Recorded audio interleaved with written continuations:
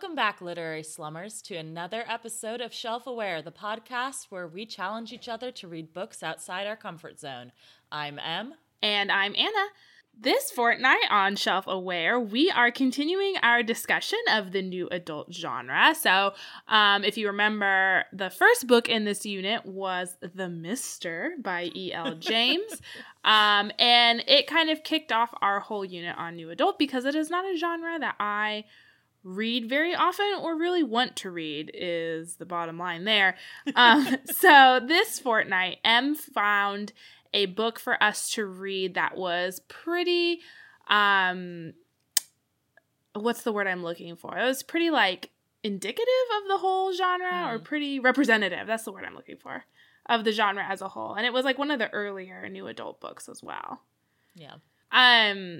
So before we, really dive into the meat of this book, Em has done a little bit of research into the new adult genre to kind of describe a little bit more about it and what its stereotypes are, or what it's all about, what we can look forward to reading in future new adult books. I don't know. All right.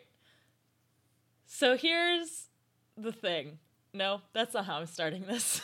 Here's the tea. Here's the tea on new adult. What is new adult? Is it anything? I'm still not sure. Undecided.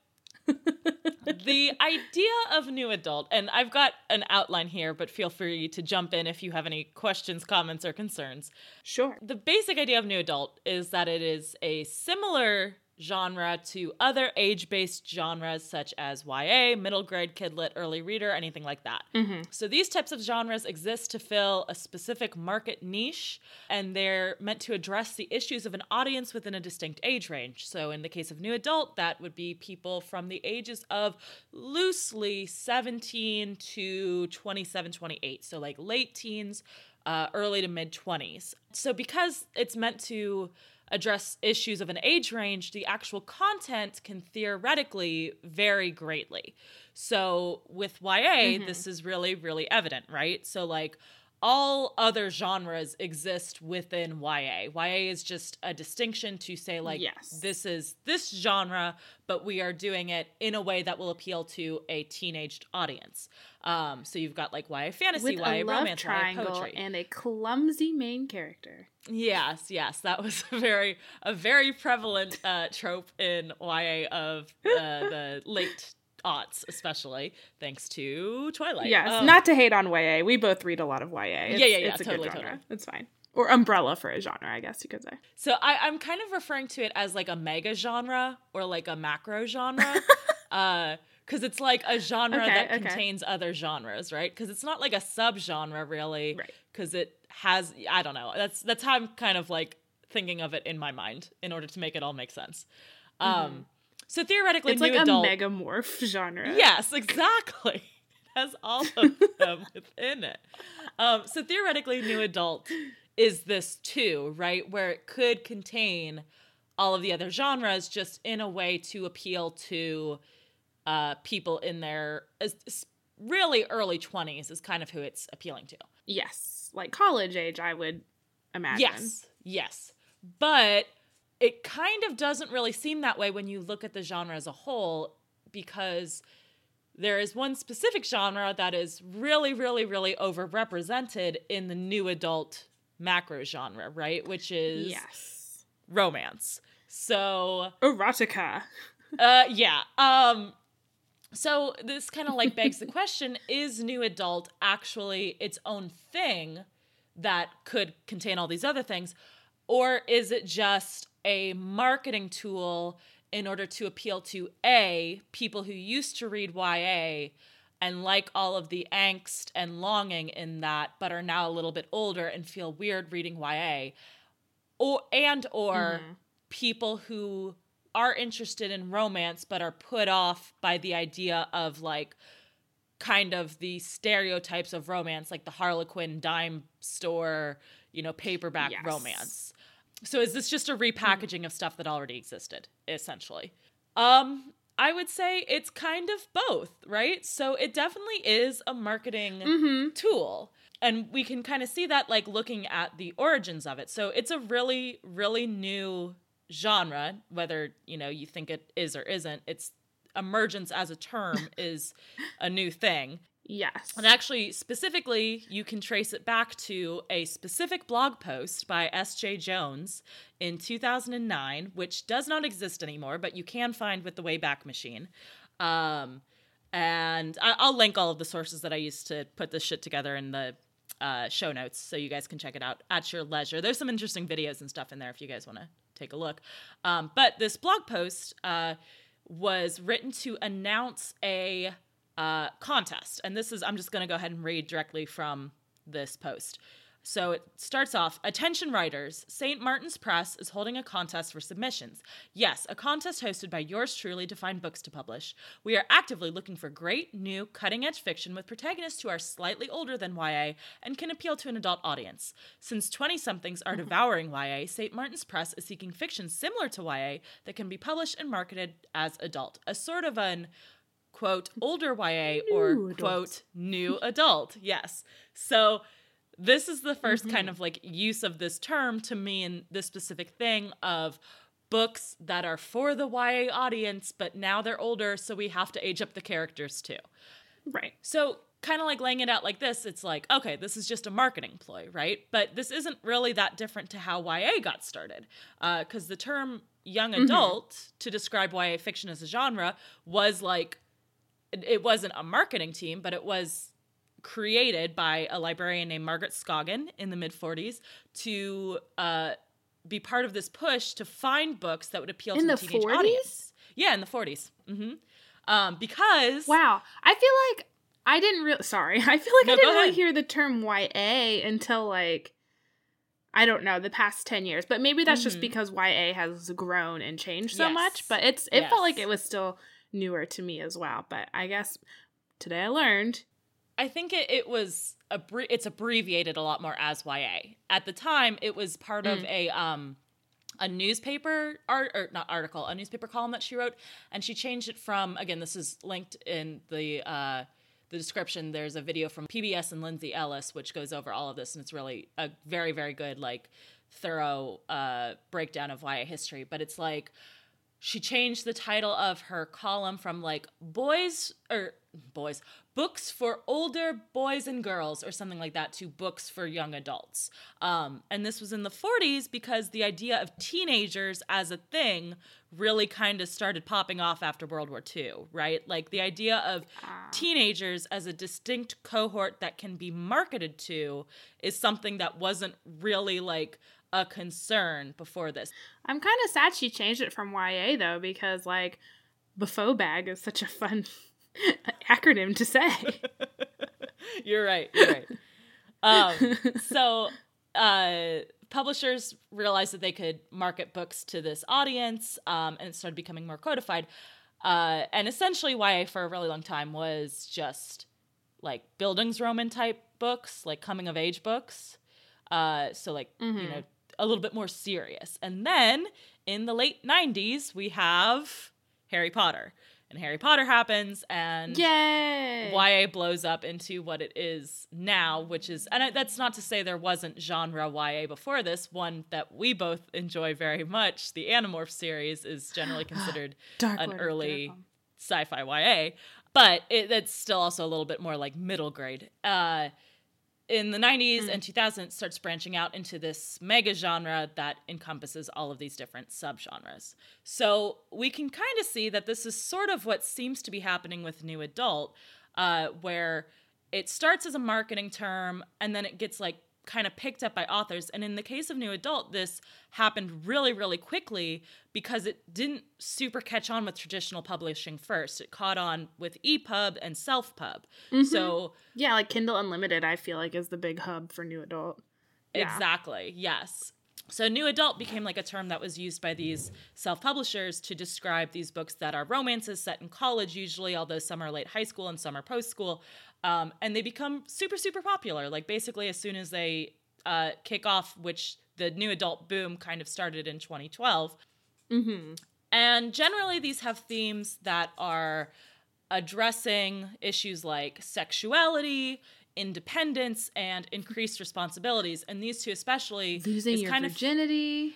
Losing your virginity. But the increased responsibilities and independence especially are kind of what separates this from YA, is that there is a lack of parental oversight, right? Like in YA, no holds barred. Yeah, your parents are still there, you're still living at home, and you're still under their control, and that's often like a big part of the tension and drama, is kind of like dealing with that parent-child relationship, right? That's not really a thing so much in New Adult. Like there might be, we saw that in this book, we saw that in the last book that we read too, like there might be tensions between the parents and the main characters, but they aren't under the parents' control in the way that they are in young adult. So you have these like themes of like be relegated to a phone call. Well, yeah, like learning to cope with your independence and like figuring out what the fuck you want to do with your life and what your career is going to be and whatnot. So it is different from adult, because adult is usually people who are already established. Like you already have a job and you might even already have a wife or husband. But old adult, if you will. Yes, old adult. The old adults already have their shit together, and the new adults do not, is essentially what this comes down to. But you can also see as this adult genre prime. You can see as the genres become more popular, it started branching out away from strictly romance into other genres, much like YA. So now that you have like new adult authors and new adult books that are doing genre fiction. So like Sarah J. Maas, Jay Kristoff has a few. I think the one series you like, Queen of the Tearling, is sometimes considered new adult book. Oh, I love Queen of the Tearling, and it doesn't get enough recognition. Please read it. It's so good. But yeah, so it's still kind of up for debate as to whether new adult is a useless distinction that is just being used in order to make people feel like they have to buy a certain thing, or if it is, or to buy more things, I suppose, or if it is actually helpful to label books that might be in these other genres but are relevant to the anxieties experienced by 20-somethings as they leave the safety of their childhood homes and venture out into the world at large. But end of the day, it's a new genre, this new adult, and we don't really know if it's going to stick around or not, but right now... Yeah, I haven't heard as much about it lately. Yeah, so it's like, it might have been a flash in the pan. It might be on its way out. But personally, I do think that there are anxieties that are experienced by this age group that are distinct from other age groups' anxieties. I don't know if that's enough to like necessitate its own shelf at Barnes and Noble, but like I do think it's helpful to kind of have a term to describe it. Yeah, I can see that. I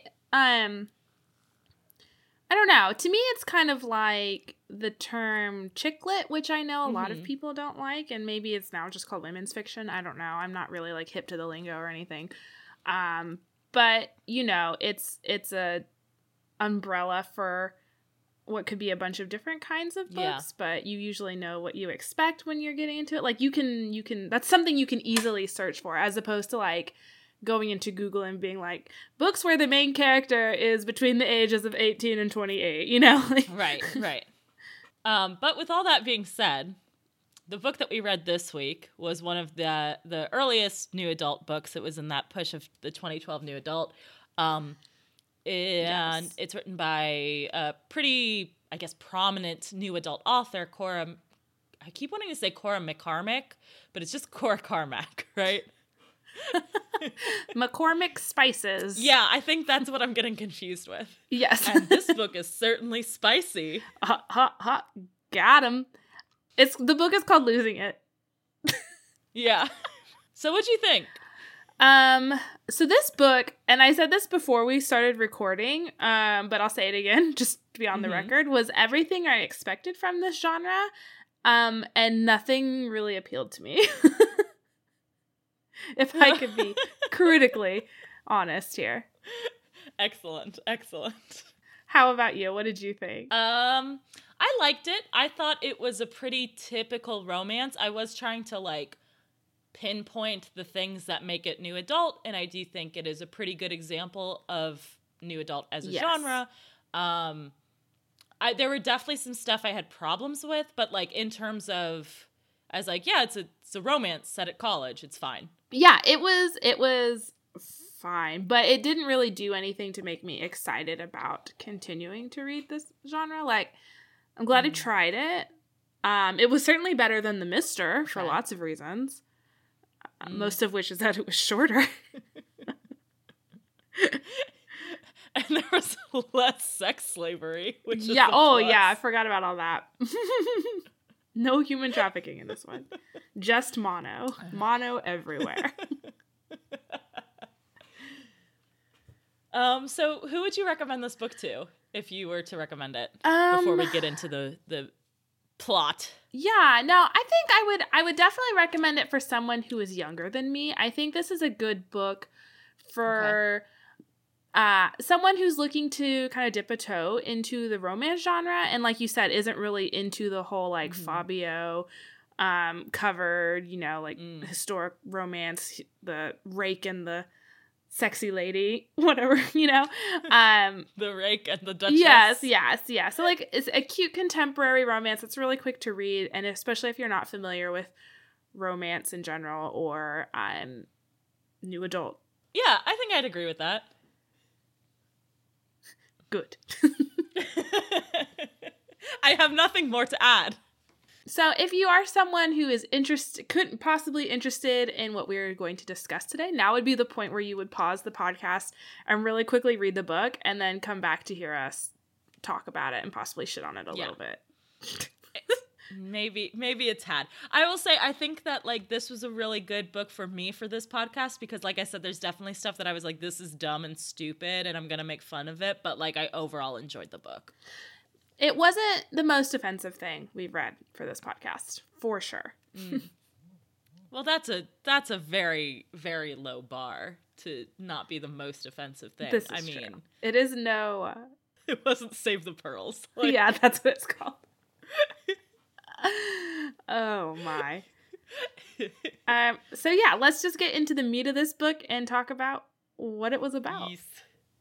So Bliss is a senior in college, majoring in theater, and also a virgin. Ooh. She tells this fact to her BFF, Kelsey, who is like, girl, we gotta get you laid immediately. So they go to this bar called Stumble Inn, which was a bar that we had in Columbus when I was in college. So I was like, cool. And they're gonna go. They go with the goal of trying to pick up a guy for Bliss, and she runs into Garrick, a hottie with a body and a British accent, reading Shakespeare in the back of a college bar, like a super cool guy. Okay, so we got to talk about a couple things in this first scene already, which I would have interrupted already, except that my Kindle was loading because I accidentally had it open to the wrong thing, and I was like, this isn't how I remember this book going. Oh, it's a different book. That's why. First off, Bliss Edwards' name is insane and definitely influenced by Twilight, number one. Yes. Number two, I really like the part where it was like her getting ready for going to this bar. Her friend's like, your outfit isn't slutty enough. You need to change. And she like checks her outfit and it's like an A-line skirt and a tank that shows some cleavage. Yes. And like, oh yeah, her friend's like, you look like someone's little sister. And I'm like, what are you talking about? Like, it's a skirt and a tank top. Like, because it's A-line. I don't think A-line is particularly, like, childish, right? Like, but I was like, that's weird. But I guess they're going to get her into, like, some, like, leather pants and, like, bustier. And that's it. Nothing else. Nope. You know, like. Denim capris. Yes. I was like, okay. It's literally... It says some tight, low-rise denim capris and a lacy black tank top. And it's like, okay, you are already wearing a tank top, though. Yeah. Why is this? Because it has lace on it? And you're wearing capris. Denim capris. That's not sexy. What are you talking about? I had to Google. I was like, okay, denim capris 2019. And then I was like, oh, no, this was like way before then. So then I had to Google denim capris 2012. And either way, like, that's not something you wear with the intent of, like, going out to get some D. That's, like, what you wear to, like, a Sunday brunch with your grandmother. Yes. Because, like, it's hot out, and your grandmother is like very conservative and doesn't want to see your knees. Like Just the ankles. just ankles only, and even that is a little offensive. Yes, you better be wearing some socks folded down, your white cotton socks, and some tennies. Jesus. But yeah, so she meets this guy at the bar, and he's, as you said, reading Shakespeare, which gets into like this really awesome conversation about if Shakespeare's good or not, which like, what the fuck ever. It's not. Well, at least it wasn't Romeo and Juliet.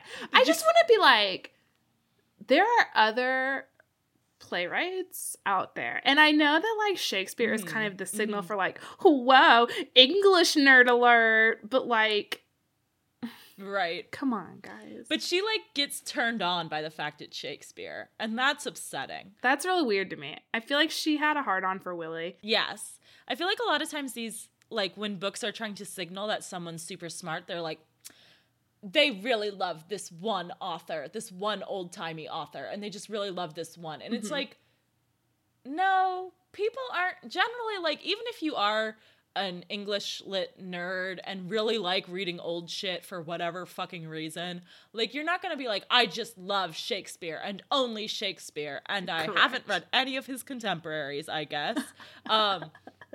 So that was weird. But then, like you said, it's not Romeo and Juliet. Instead, her favorite play is Othello, and then we get treated to like this really cool, super great conversation about whether or not Desdemona deserved getting murdered. Yeah. Complete with just like quotes all over the place. Yes. But like Garrick is like, sometimes I think Desdemona wasn't as innocent as she let on. And it's like, based on what? Like, having read Othello, based on what? Like, what are you talking about? And then she's like, the fact that Bliss was wearing capris and a lacy tank top, not as innocent as she would have wanted to come off. Yes. And the bartender was flirting with her, and so that made Garrick jealous, and he's like, ooh, maybe she's trying to make me jealous. But then, like, she says something about, like, oh, communication is key. It would have solved a lot of their problems if Desdemona had just communicated. And it's like, no, opposite, guys. It's opposite. It's Othello who was bad at communication. What are you guys reading? Why are we blaming Desdemona for getting murdered? What is happening? It was all her fault. Honestly, she was asking for it. She shouldn't have been wearing those sexy capris. That's why her husband murdered her. I know. Honestly, that's like the number one reason that women were killed back in the day is because their denim capris were too sexy. Right. Oh man. Anyway, Garrick and Bliss hit it off immediately and start making out at the bar. And Garrick's like, let's go back to my place. And so they get on his little motorcycle. And guess what? They live in the same apartment complex, just a building over from each other. Which to me, this is nightmare territory. This is where I'm like, yes. No, I'm good actually. I'd be like, actually, we can't do this anymore because I'm going to have to see you probably most days of the week afterwards, whether or not we continue this relationship. Yeah, I'd be like, oh, if this doesn't go well, you can fully Desdemona me. Like, you have the ability because you live next door. But I guess to her credit, she was going to keep it quiet until she burned her leg up real bad. So she, like, as she's getting off Garrick's motorcycle, I guess she just, like, presses her leg up on the exhaust pipe. And... yeah.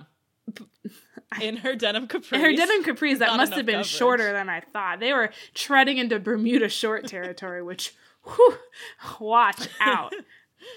See, this made perfect sense to me as a tall person because I was like, yeah, of course, capris barely cover your knees, if that. And I'm like, wow, how much skin was there even there to be burned? Because my capris go to right above my ankle. So...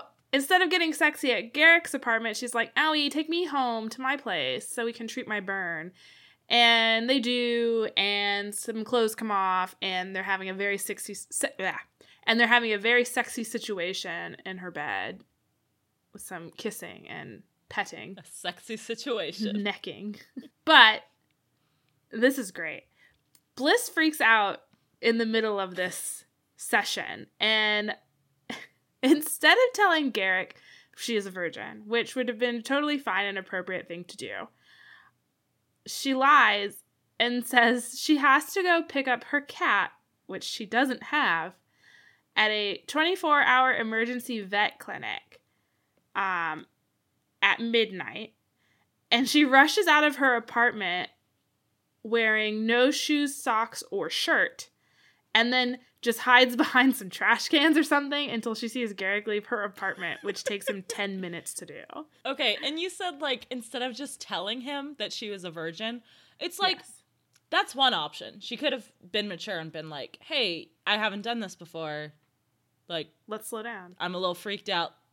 Let's slow it down for a second. That's one option. Another option would have been to, because she's like, I have to tell him this thing. It's like, you could have just not, is the That's thing. true, too. You could have just not told him.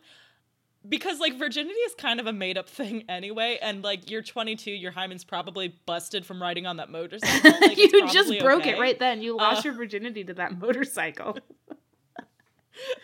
You didn't know. Pretty unlikely that, like, they're gonna do it, and she's just gonna start bleeding all over the place. Mm-hmm. So, like, she could have just not told him. I mean, like, that's not ideal in terms of being super open and whatever, but this is kind of the ideal if you are trying to lose your virginity. Very true. Like, this guy is raring to go. Yeah. He thinks you're drunk anyway. A little drunk, not like creepy levels, but so if like you do start like just bleeding out and he's like, fuck, you're a virgin, you can be like, oh yeah, I totally forgot to mention because I'm a little bit drunk, and it's not going to be a big deal. Yeah. Like, Or third option. why are you... Third option, she could have just been like, hey, we just met. Let's not do P&V. Let me give you a handy instead. Like... Right, and that was the thing that I really missed from this book, because it was like this big deal that she was a virgin and whatever. Uh-huh. And of course, that's, spoiler alert, that's what it's leading up to, is eventually she's no longer a virgin in this book. She's losing it. Like, it doesn't really address the fact that you can do other stuff if you're like anxious about that one thing. Like, maybe, I don't know. I thought that might be what this book ended up being, was like a bunch of sex scenes of like, okay, she learns to give him a hand job, and she gives him a blow job, and she gets eaten out. Like, yes. but it's just like, nah. Garrick doesn't orgasm until the end of this book. Right. And neither does she, right? Like, Yeah, I don't think so. I think... So I don't know. I'm just like, I don't know, maybe like address in any way the fact that like virginity isn't this big, huge deal.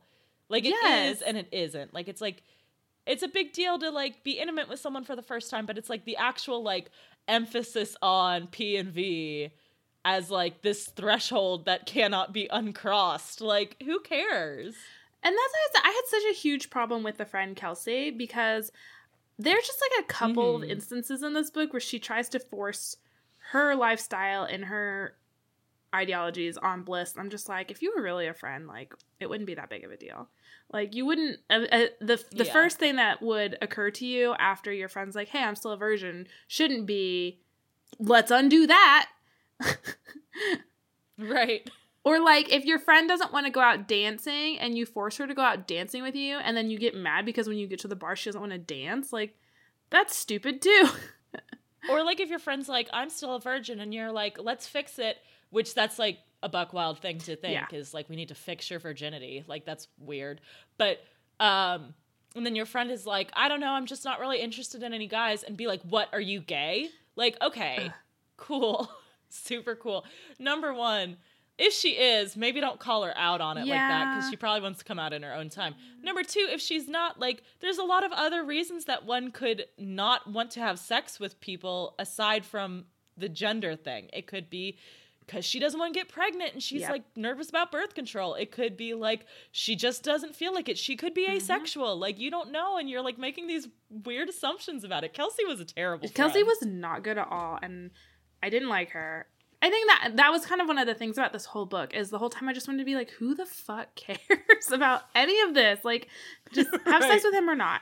Like, I understand the hesitation once we find out who Garrick is, but before then, just do or don't. Yes. Fine. Well, and honestly, I thought this was going to be in that direction, because she's like, she keeps saying stuff, and I shouldn't have expected this because it was 2012 and this wouldn't have been a thing at the time. But like, not like that it wasn't a thing, but this wouldn't have been in a super popular romance book that kicked off a genre in 2012, that I thought that Bliss was asexual, because she kept like saying stuff like, oh, I like the idea of no longer being a virgin, but I don't want to have sex. Yeah. Like, so it's like, I don't like that loss of control. Yeah. Or just, she's like not interested in it. She like a lot of time. And I get that what this ends up being is she just needs the right guy, which is also bonkers. Yes. But like, I don't know, especially in this scene where it's like, she's making out with this guy who she is attracted to, but then she's like, oh no, I just don't want to do this, which is fine. But it's like, I don't know. I felt like, I guess I felt like it was promoting this idea that women, and I guess Kelsey's kind of meant to be like the anti this, so that she's slutty because she has big boobs. Well, no, I'm saying that like Kelsey's supposed to be like, oh, it's fine to go out and have sex and have fun. Oh, and Bliss is like, it's also fine to not do that and to she want was not a good an ally. Intimate connection with your partner. Right. And it's like, those things are both fine, but the way that Bliss is written, it didn't seem to me like Bliss was waiting for the right guy for most of this book. It seemed like she just wasn't interested in that at all. Like she just wanted to make care. out. It wasn't on her radar. Right. And that's completely valid. Yeah. Kelsey's trash. So the next day, Bliss lies to Kelsey about having sex with Garrick, which is very cool. Good friends. Yes. It's the first day of class. And guess who their new theater teacher is? The new adjunct in the theater department is Garrick. Oh my god. Because of course these nerds are theater majors. Exactly.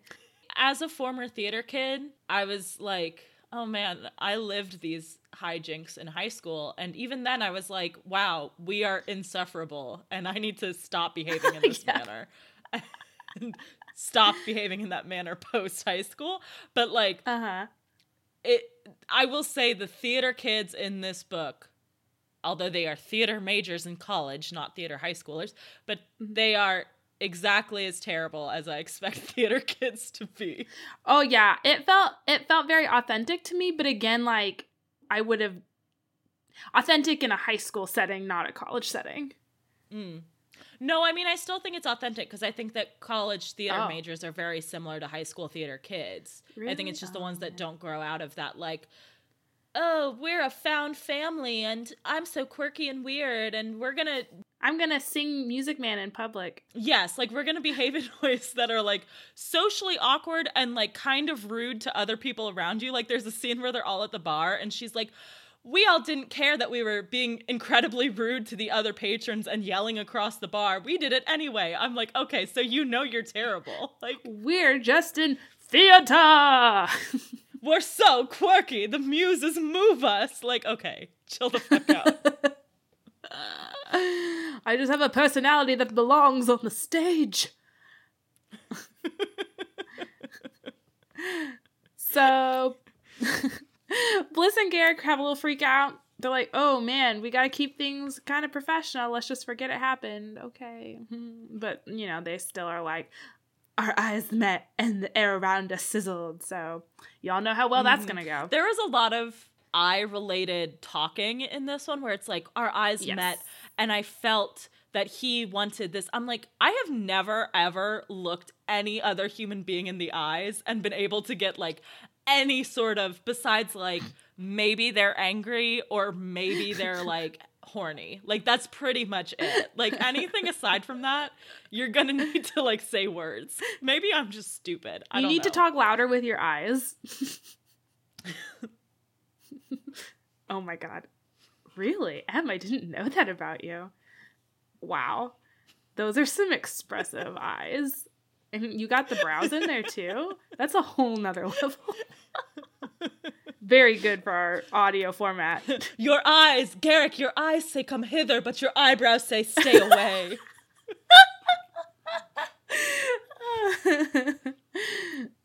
I'm so confused, Garrick. What do I do? Just have sex. It's fine. Well, not anymore. Now that he's your teacher, you guys shouldn't have sex. This is a good boundary. But can we talk about, for a second, the fact that Garrick. Okay. Garrick. Garrick. I don't know where exactly they're supposed to be in Texas, so I don't know if it's like a big city or if it's just supposed to be a small college town, but I got the vibe that it was like, it's like he's on campus when they first meet, right? Like it's like a bar near campus, and he is a teacher at that school at this point. It's like, I get that he thought that she was older because of like the one thing that she said that kind of implied that she might have already graduated, but not really. I feel like it is part of your responsibility as any type of professor, if you are at a bar that you know is, and he knows this because he went to school there, if you're at a bar that is typically inhabited by college students, you need to do your due diligence and make sure that you're not about to fuck a college student, especially one that's in your class. And also, very true. He fully had the class roster at this time. And I'm not saying you should know every single person in your class, but like, he glanced at that and saw there was a bitch named Bliss. Like 100%. You cannot tell me that he didn't notice there was a bitch named Bliss in his class. And then he goes to a college bar on a college campus at the college he's teaching at and meets someone named Bliss and isn't like, oh wait, pump the brakes. Hold on, this must be a really popular name now in this part of Texas. There's lots of Blisses running around. So many Blisses. Oh, so blissful. Got him. Stop. So, Bliss has another best friend named Cade, who is a guy, which I didn't realize for like an embarrassing length of time. I was like, cool, they're gonna like, and I don't know if I just like glazed over the pronouns or what, but I was like, wow, they're having like this female friendship that maybe they're going to like delve into a non-heterosexual relationship, but no. You idiot. You absolute dumbass. No, I was almost certain that Cade was going to be gay because I was like, this is a stereotypical gay theater major. So, I mean, like, I was pleasantly surprised that he wasn't, actually. But then I was unpleasantly surprised that this was leading to a dumb, stupid love triangle that was nothing and went nowhere. It was the only reason he wasn't gay. Right. So the two of them go out to get coffee together. And of course they run into Garrick, who assumes the two of them are dating, but this isn't revealed until like a little bit later in the book when he's being all possessive over Bliss, even though he and Bliss aren't in a relationship, and it's just very gross. Also, it wasn't revealed, but it was also super obvious because it was like, Cade was like all over Bliss all the time. And it's like, yeah, obviously, if you saw that, you would be like, oh, this is a couple. They behave exactly like a couple despite not being a couple for reasons. Yeah, they do a lot of kissing for people who are just best friends. Kissing on the forehead. Yeah, that's an intimate one. Like kissing on the cheek, okay. Yeah. Especially if you're saying hello or goodbye. I can get beyond that, but forehead kisses are very special. Forehead kisses, I'm pretty sure the only people that I would kiss on the forehead outside of a like sexual relationship would be like a small child who has hurt themselves on the forehead by running into a wall, number one. And number two, my dying mentor who has been shot by like 7 arrows from like the attacking orcs. And now they're like laying and dying and they're like giving me some and they're giving me like some victory speech like you need to keep fighting, and I'm like, I will fight on for you, and then I forehead kiss them as they die. That's pretty much it. And the rain starts pouring. Yes. And then I shoot the orcs because of course. You're like, I'll avenge you, sensei. Well, we're mixing our media there a little bit, I think. It's a fantasy anime. Okay. It's fine. That's the only time forehead kisses are permissible.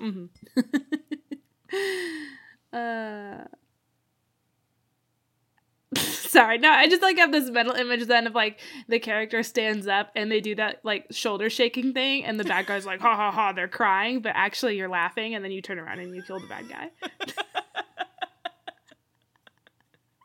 Yep. It's become a whole thing in my head now.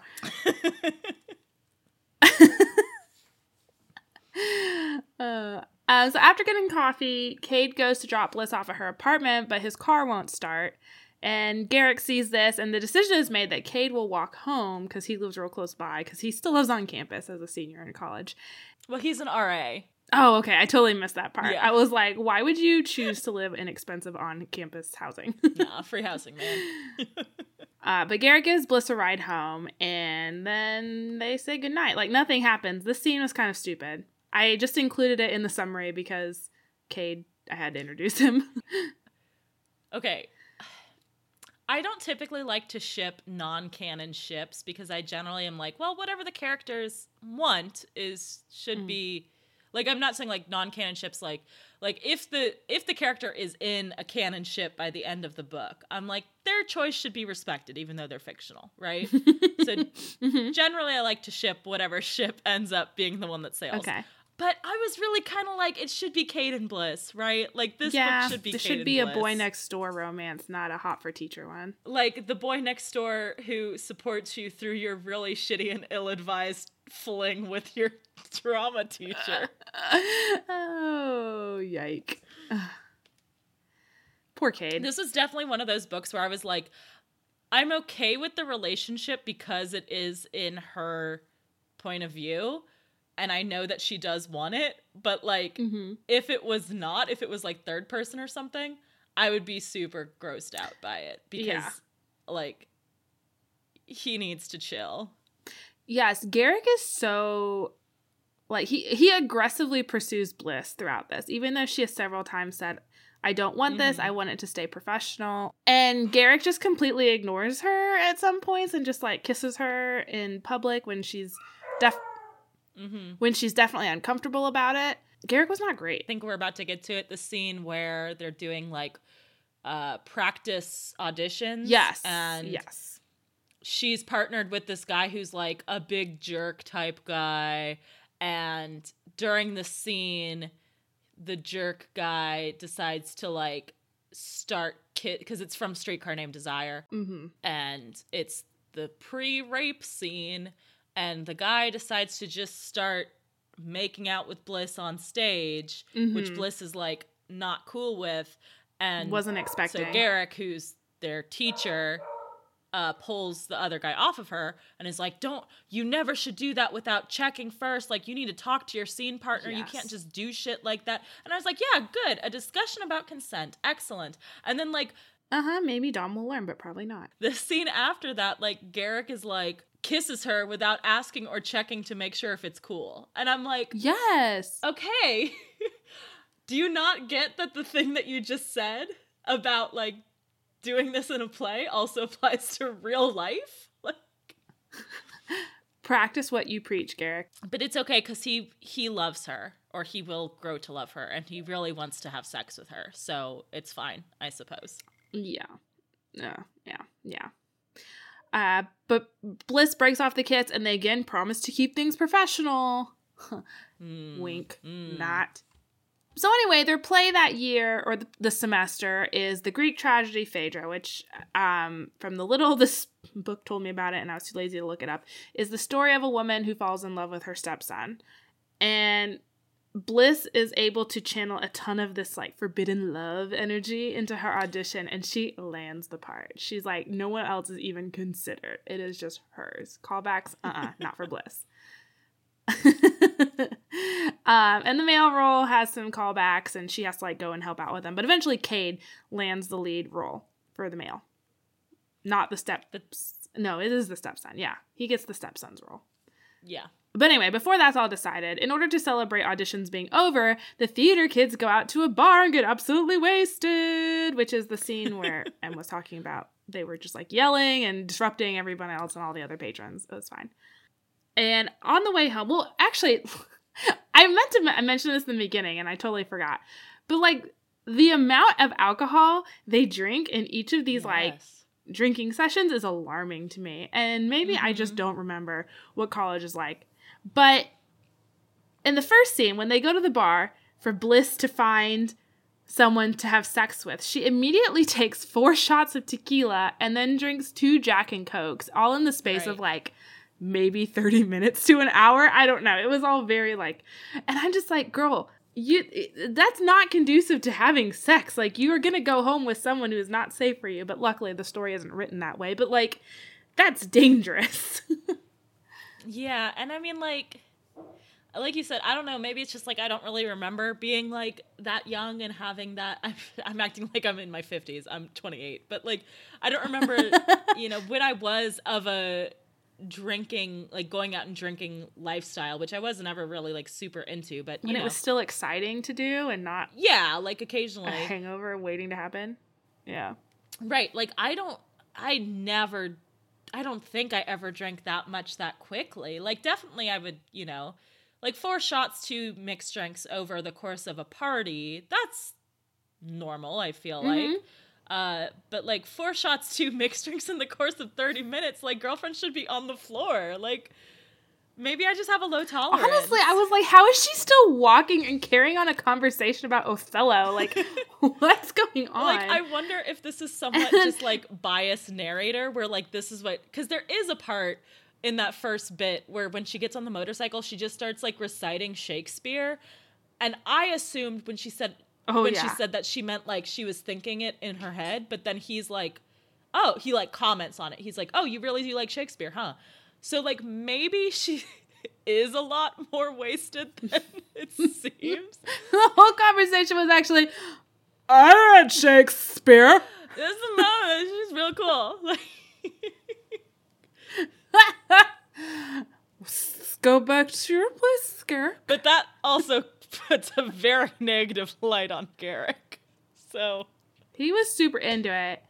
He bought her another drink. He was like, we need to get more going. alcohol into you, girl. Which is why I was like, he seems, again, because of the way it wraps up and because it's from her perspective, I'm like, he's fine. I can buy him as a romantic hero. But if this was told to me, if someone recounted this to me, like, if like Kelsey came to me and was like, so me and my friend Bliss went to the bar last night. We got there. She's looking to hook up with a guy.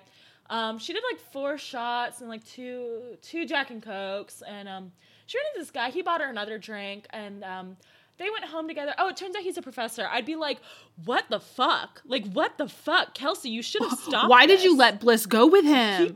What are you doing? You were a terrible friend. Bad friend. He was preying on her. For sure. Oh my God, yeah. Kelsey's not good. No, Kelsey needs to be stopped.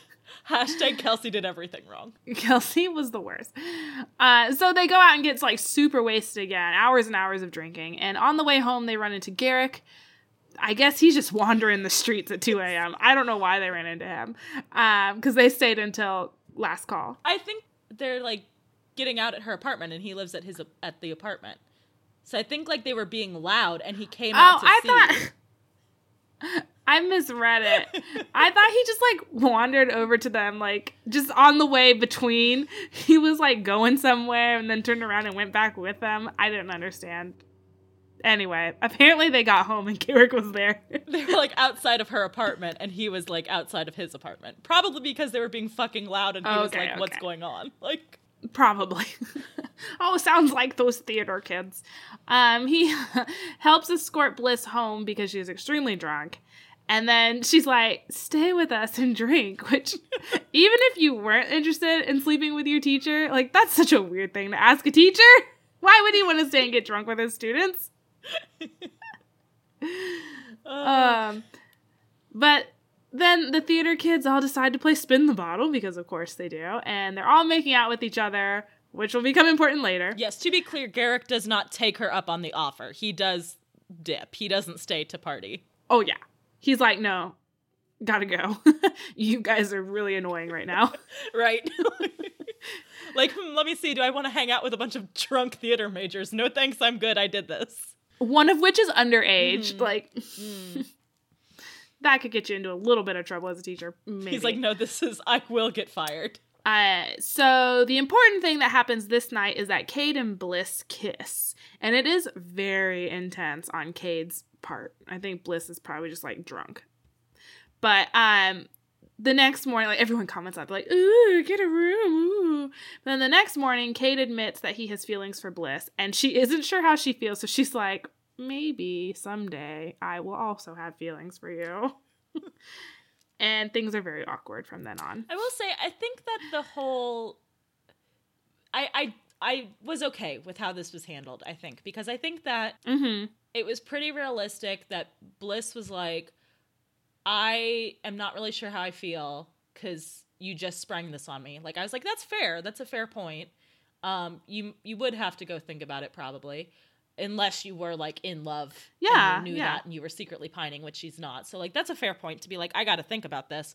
And I also think it was fair that when Bliss was essentially like, well, this is getting a little ahead, but when Bliss was like, I'm taking back my maybe, I don't want to like be a romantic couple with you, that he was like, that's cool, I don't really want to hang out then, because like I am in love with you and that would be painful. Because like I get that could be read as a little bit friend zoney, but I feel like friend zone generally is more like a guy becomes friends with a girl specifically in order to get in her pants and then is like annoyed when she doesn't want that. And I felt like in this it was like, why can't I ascend? Right. Like I feel like this was more like they were friends, Cade developed feelings, she wasn't into it, and Cade was like, I need to do what's best for me, which unfortunately means I can't hang out with you right now because like it sucks for me. And I think that everybody was pretty respectful of others' feelings, but then it like blew up into all this drama and I was like, why? Yes, that was my issue. Is like they handled it maturely in the moment, and then like as soon as he had some time to like reflect on it, he got pissed. And then somehow and he must have like gone around and talked shit to everybody else. Yes, and we know it wasn't Bliss because we're inside her head. So Cade went and was like telling everybody, Bliss, guess what, doesn't love me, let's all be mad at her. And everyone takes Cade's side, which like bullshit. Right.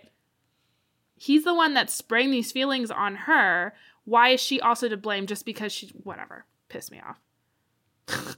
Maybe Cade didn't tell everybody else. Maybe Bliss told Kelsey and Kelsey told everybody else. Because Kelsey's the worst. Probably. Kelsey's like, listen, this bitch that didn't go dancing with me, guess what she did? But before that happens, Garrick tells Bliss that he doesn't care that he's her teacher and he wants to pursue a relationship with her, which, okay, gross. But also, like, she has said she doesn't want to, whatever. I'm not entirely creeped out by this because I'm like, okay, they are consenting adults. She's 22 and he's like, what, 26 or something like that? I think so. Like, it's not like there's a huge age gap. They're both adults. It's not like they've had a long-standing like power dynamic going on. I guess so. He just started teaching her recently. They technically knew each other before she found out he was teacher. Like, so it's not like, oh, I've been teaching you since you were a freshman and now you're almost about to graduate and I want to get with you or something like that. So it wasn't the worst use of this trope of like hot for teacher. But there still are power dynamics at play, I think. Yes. And I think my problem with hot for teacher is always just the fact that my husband is a college professor. And so all of these things are gross to me. It's not great. Get your grubby hands off my man. You new adult. He doesn't want new. He wants seasoned prime adult.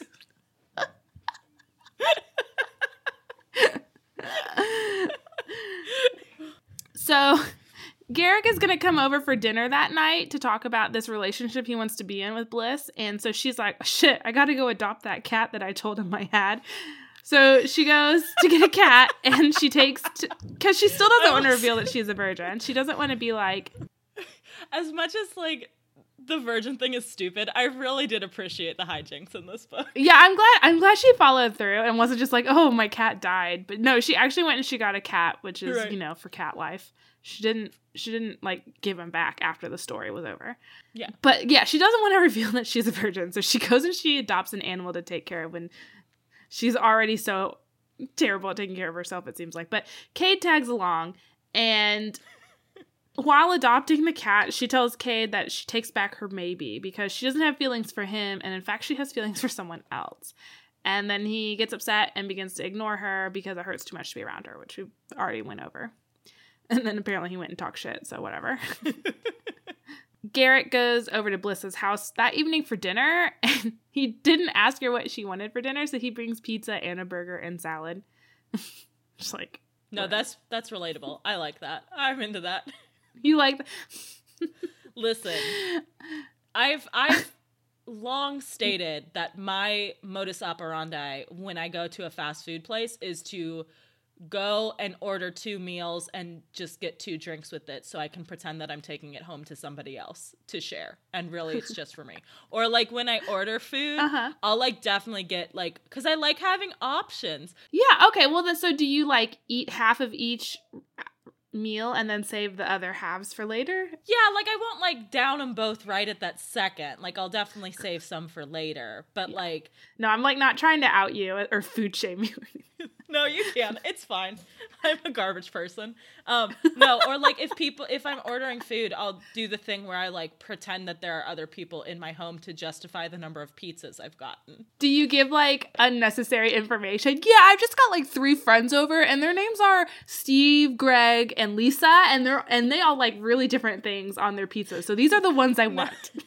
No, but I'll be like I'll open the door and like be like, oh, hey, what's up? And then like I'll like look over my shoulder and like do a little like nod, like, yeah, I'm getting the pizzas to like an invisible person who's not there.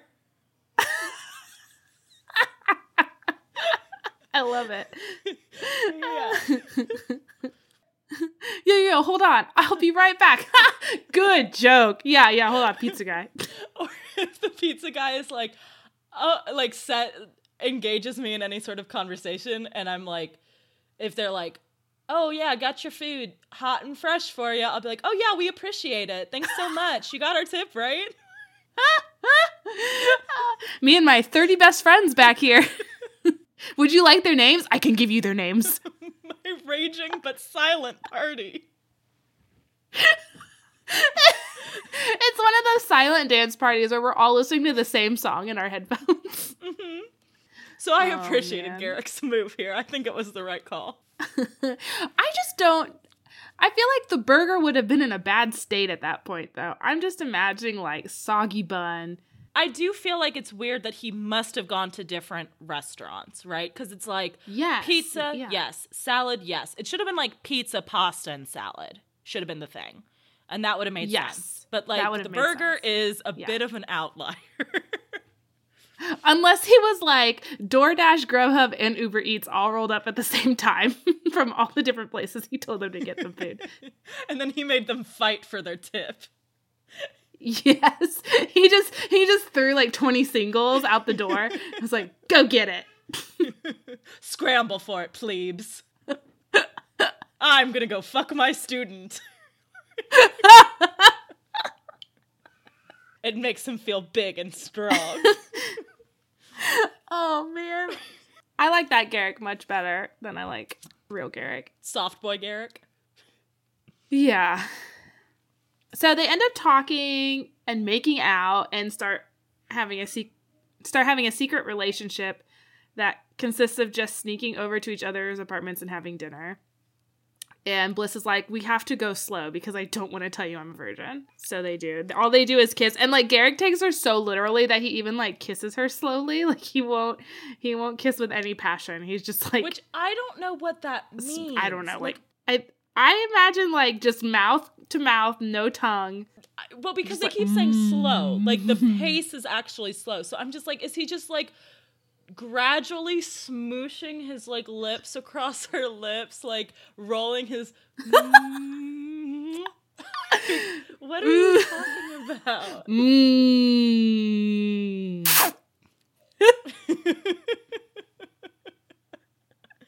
like I get in romance novels when they say like, oh, they move slow or they move, like move fast, like in a general sense, but when it's like applied to a very specific movement, it's like a kiss is a kiss. Like, I don't know how much you can slow that down without it being comical. Yeah. Without being just smearing your lips on somebody. Right. Like, at what point is it no longer a kiss and it is, like, just headbutting? Like, at what point? Is it headbutting with your chin? Like, when does it become? We mashed our bodies together in a languid motion. Oh my god. Stupid filler stuff happens, but the important thing is the rehearsals for the play are going terribly because things are super awkward between Kate and Bliss. And so Bliss walks in on Garrick reprimanding Cade for not being able to put his feelings for Bliss aside for the sake of acting. And Bliss gets all pissy with Garrick for butting into her business. For the craft.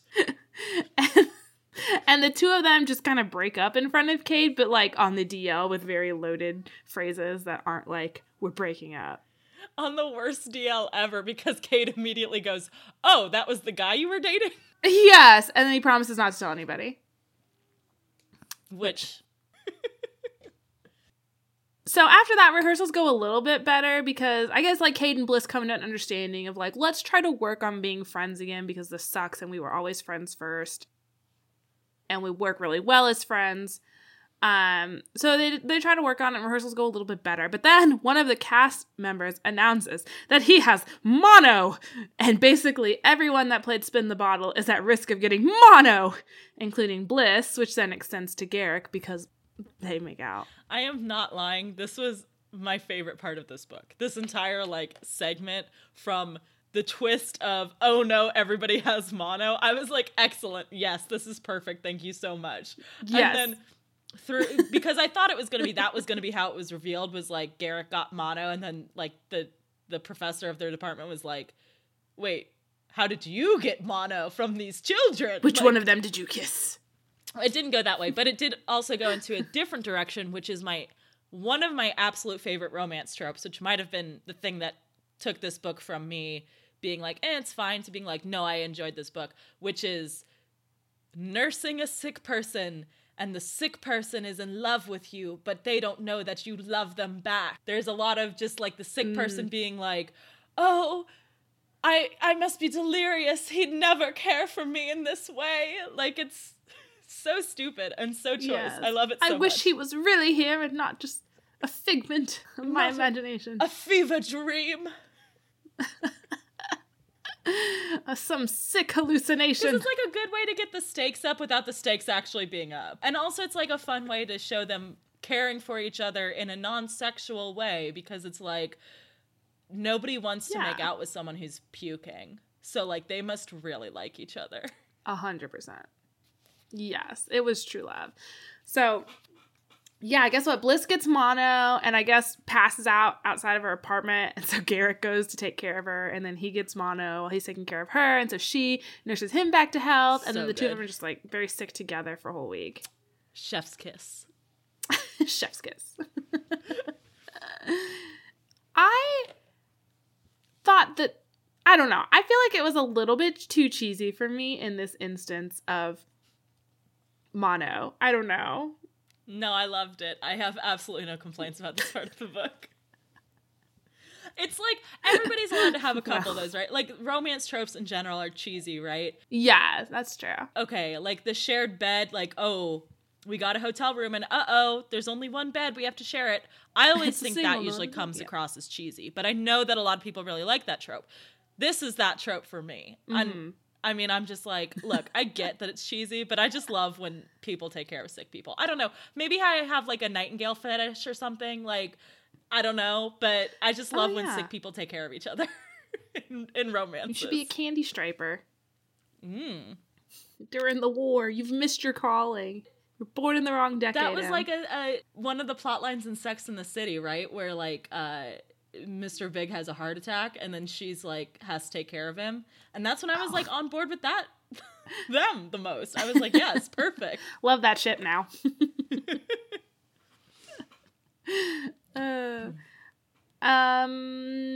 Anyway, the mono helps bring them back together. Mm-hmm. Because they weren't talking for like, it was like a month or two, I think they weren't talking. But the mono did its work and they fall in love again. And Bliss finally admits that she is a virgin. And Garrick is like, whew, I thought I was going crazy because I thought there was something you thought that was wrong with me. And that's why you didn't want to have sex with me, because there was something wrong with me. Just like, you guys are so dumb. But anyway, it's resolved.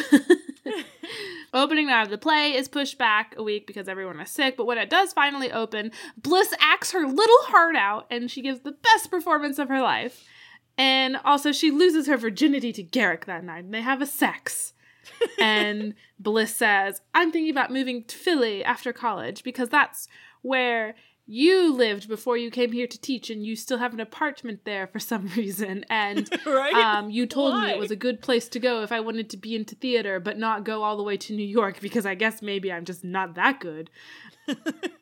I appreciate that level of realism. Yeah. He was like, maybe not New York or LA, but like Philly? That's a good in between. So he says that we'll move in together. So they do. And then the epilogue is 6 months later. Bliss has a lead role, and she's Elizabeth Bennet in Pride and Prejudice. Garrick is playing Mr. Bingley. And basically, he just plans to propose to her sometime in the near future. But because I guess Bliss likes to overthink things, and he doesn't want her to freak out if and when he does propose, he hides the ring in a place that he knows Bliss is going to look. And then she sees it, and she's like, oh my God. And she's like silently freaking out and doing a dance and stuff. And he's like, yay, that means she wants to marry me too. Just like, Which, like, okay. maybe you could have just talked about it. Right? Like, here's one option. You can hide the ring in a place and then have an elaborate, like, because it's not just, like, a place that she would look. It's actually a place she wouldn't look. It's in one of his drawers. And then he's like, I think right. maybe I put the cat toy in there. You should, like, check there. So she, like, goes to look in there and then finds the ring. So it's like he has to, like, have this weird, like, escape room-esque situation where, like, the clues lead to the other clues so she can find the ring. You could do that. Or you could just be like, hey, so we already live together, and, you know, I know, like, you want to get married eventually, and, like, I want to get married eventually, and, like, I really love you, and, like, do you think maybe you see yourself marrying me one day? And, like, conversate from there. Why are you doing this? Why do you have to make it so convoluted, Garrick? Just remember how in the beginning she was like, communication is key. Why are you playing these games, Garrick? Right. Also, I felt like Garrick had basically no personality this entire book until this part where it turns out his personality is like equally overthinking things as much as Bliss is. And I'm like, oh, okay, so you guys shouldn't.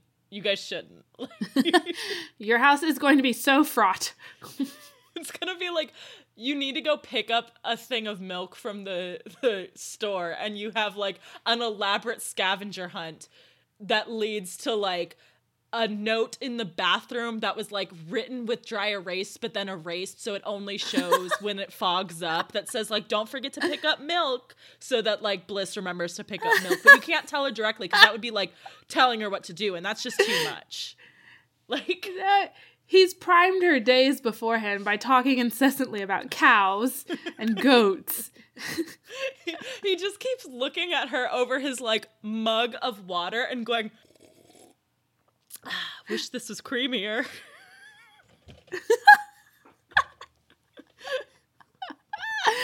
Oh my And they God. haven't had milk for 2 weeks. So have you heard about this, like, milk thing? I don't know. I think it's kind of new. It's a mess. It is a mess, but I still liked it. I had fun. I'm glad you enjoyed it. I don't think it wasn't difficult to read, and it wasn't a pain to read. There was a lot of things here that annoyed me, and nothing that to me made it a satisfying read, if that makes sense. Okay, so kind of getting into what would you like in the next new adult book we read? What are you looking for? We talked about it last time with the Mister and did not meet any of those qualifications with this one, so I assume those still hold, but do you have any other thoughts? Yes, I think I want them to be the same age. Okay. I'm not really a fan of one being in college and one not. I think for me, I would prefer if they were both out of college. Just, okay. I don't know. That to me, I'm less removed from that life than I am from college life, maybe, because I'm so prime adult age right now that I don't know. I feel like sometimes with campus novels, like college novels in general, there is a bit of immaturity to them. I don't know if that's exactly what I want to say, but there's just something about them that I don't find realistic, and I don't find mature. I guess I don't know. It's not my favorite. So, Okay. And especially with one being the teacher and one being the student, it was just like not a good mix for me. So same age, preferably out of college, and no weird power dynamics? I mean, I could probably be down for like a boss employee situation, like a CEO who's into BDSM. No, I'm just kidding. No, like a CEO and a and makes you sign a contract. Yes, and he shows you his special room with his sex jeans. Oh, no. Like, as long as the more unequal the power dynamic, the more okay I feel about it, oddly enough. I don't know why. Okay. I don't know why. Between this one and the other one we read, which was The Mister, another big difference aside from the sex slavery was that this one only had one point of view. What's your feeling on that? Do you prefer I liked that one better. One point of view? Yes. I'm usually not a huge fan of multiple viewpoints because there's always, without fail for me, I get attached to whatever is the first one I read and I don't want shit from the other ones. So Okay. How are we feeling about love triangles? Do we need to find one without a love triangle, or are they okay?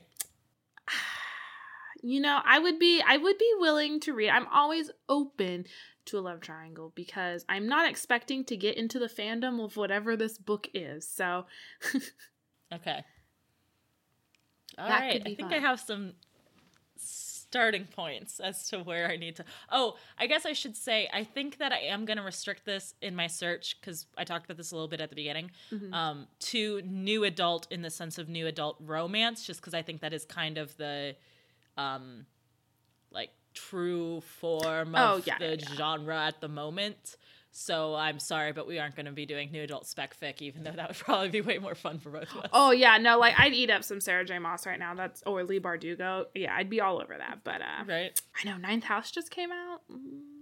Yeah. Still have to read it. Which I guess that kind of gets us into suggested reading for this week. Do you have a book or books that you would suggest after having read this book? Yeah, I like I said, I just am kind of more enjoying lately, or I've noticed recently that this the new adult kind of mixing in with the YA fantasy that I typically read, or when I do read YA fantasy. And I'm really enjoying, I know we've talked about a ton of times on here, Six of Crows and Crooked Kingdom.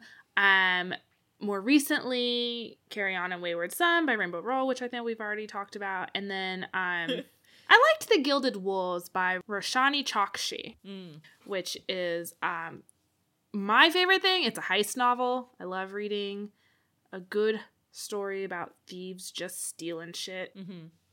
So yeah, it would kind of probably be a little unfair if we switched over to a new adult spec fic, because clearly I'm okay with that. I think it's just kind of for me, I put fantasy and sci-fi and just it's separate, regardless of who it was written for. It's a fantasy book, and so I automatically am liking it. So read those. How about you? I was kind of thinking about it, and I was having a hard time because, like you, kind of my immediate thoughts were to go to spec fic as well. But I'm going to go ahead and suggest Giant Days, which is a comic book series by John Allison. Yeah. Which is a new adult, technically, I believe, and actually kind of exemplifies... Well, I mean, it's set on a college campus. It's 3 roommates trying to figure out what they want to do with their lives and having some romance and that sort of stuff. And, it's a cute comic. I just recently got into it on the advice of a friend, and I've read pretty much all of it immediately. It either just wrapped up or is just about to wrap up. I think I'm trying to remember when it's finishing... It'll be wrapped up, I think, by the time this episode posts. But yeah, it's a fun series. And actually the only big problem I had with it is that it is like a spin-off of a different webcomic that John Allison wrote, and that one has more paranormal elements. So there are like occasionally paranormal elements that like briefly show up in this one, and because I haven't read Scary Go Round, which is the other one, I was like, I don't get why this is happening right now. But it's like really really brief stuff. It's not I wouldn't call it like a speculative fiction type of series. It's primarily realistic. Yeah, I had heard about that, and I've seen art from it, but I didn't really know what it was about. But I like the art style, so yeah, the art is Max Sarin and Lisa Tremaine, I think, are the two primary artists. Yeah, the art's good. So there you go, a variety of things to try. Speaking of trying new things, next fortnight we are actually doing a slubmission from friend of the podcast Morgan, who was on ages ago to talk about what was the dumb ghost book that we talked about? That ghost book. But she pointed out earlier this summer that there is a new book out in the Anonymous Diaries series, which, if you guys remember, we read Annie's Baby, which is by Anonymous, the author of Go Ask Alice and Jay's Journal, which was, of course, Beatrice Sparks, who pretended that all of these diaries were real, even though they weren't.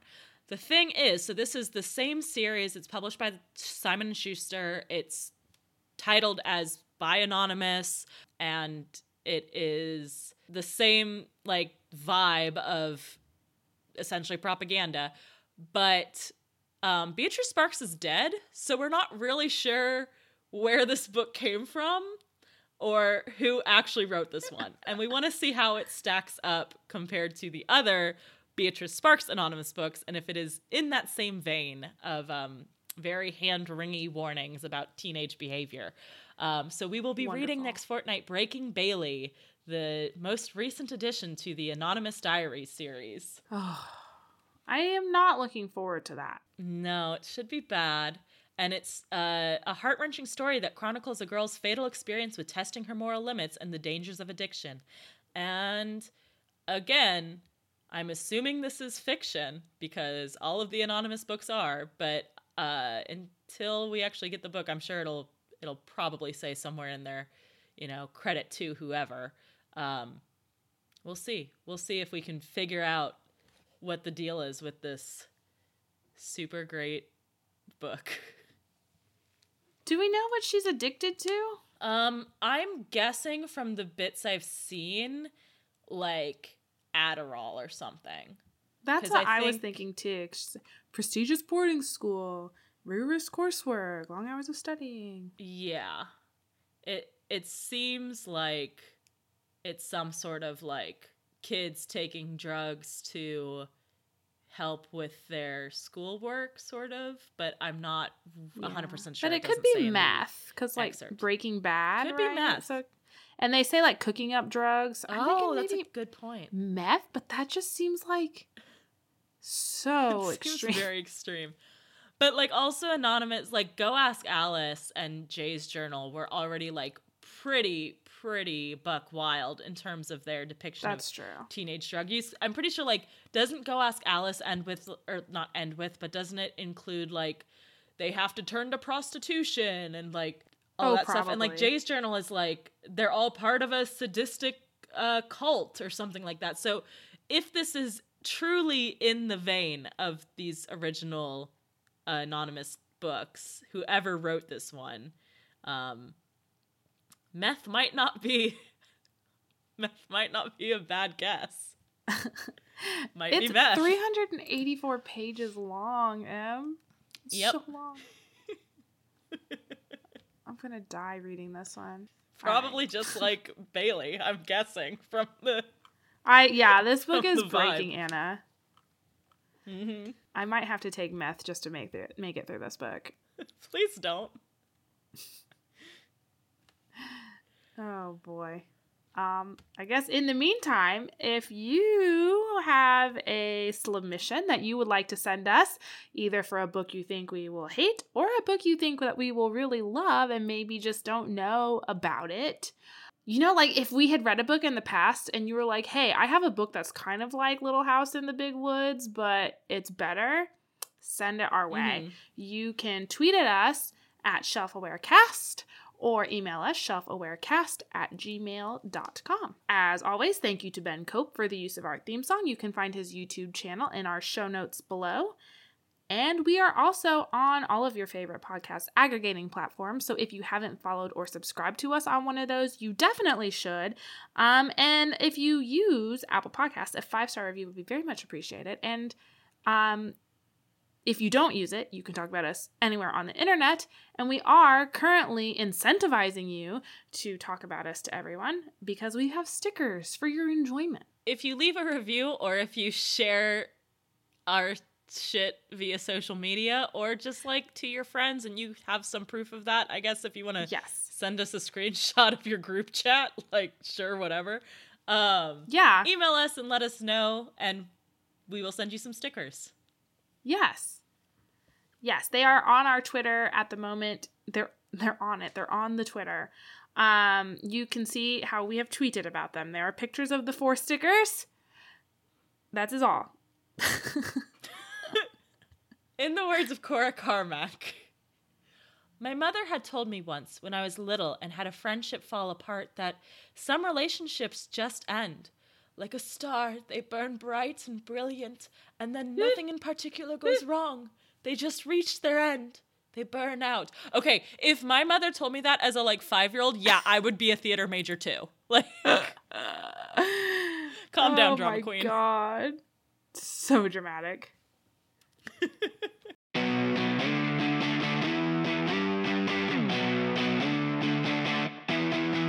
Oh, we didn't talk about this, but when they first I might just use this as a stinger. When they first or not when they first, but when they actually start going to have sex and they're doing the foreplay, she describes it as words stream from my mouth, some familiar, some not. What? Did she just start speaking in tongues? What are you talking about? It's just so sexy. Bliss is unbelievably, ridiculously sexy.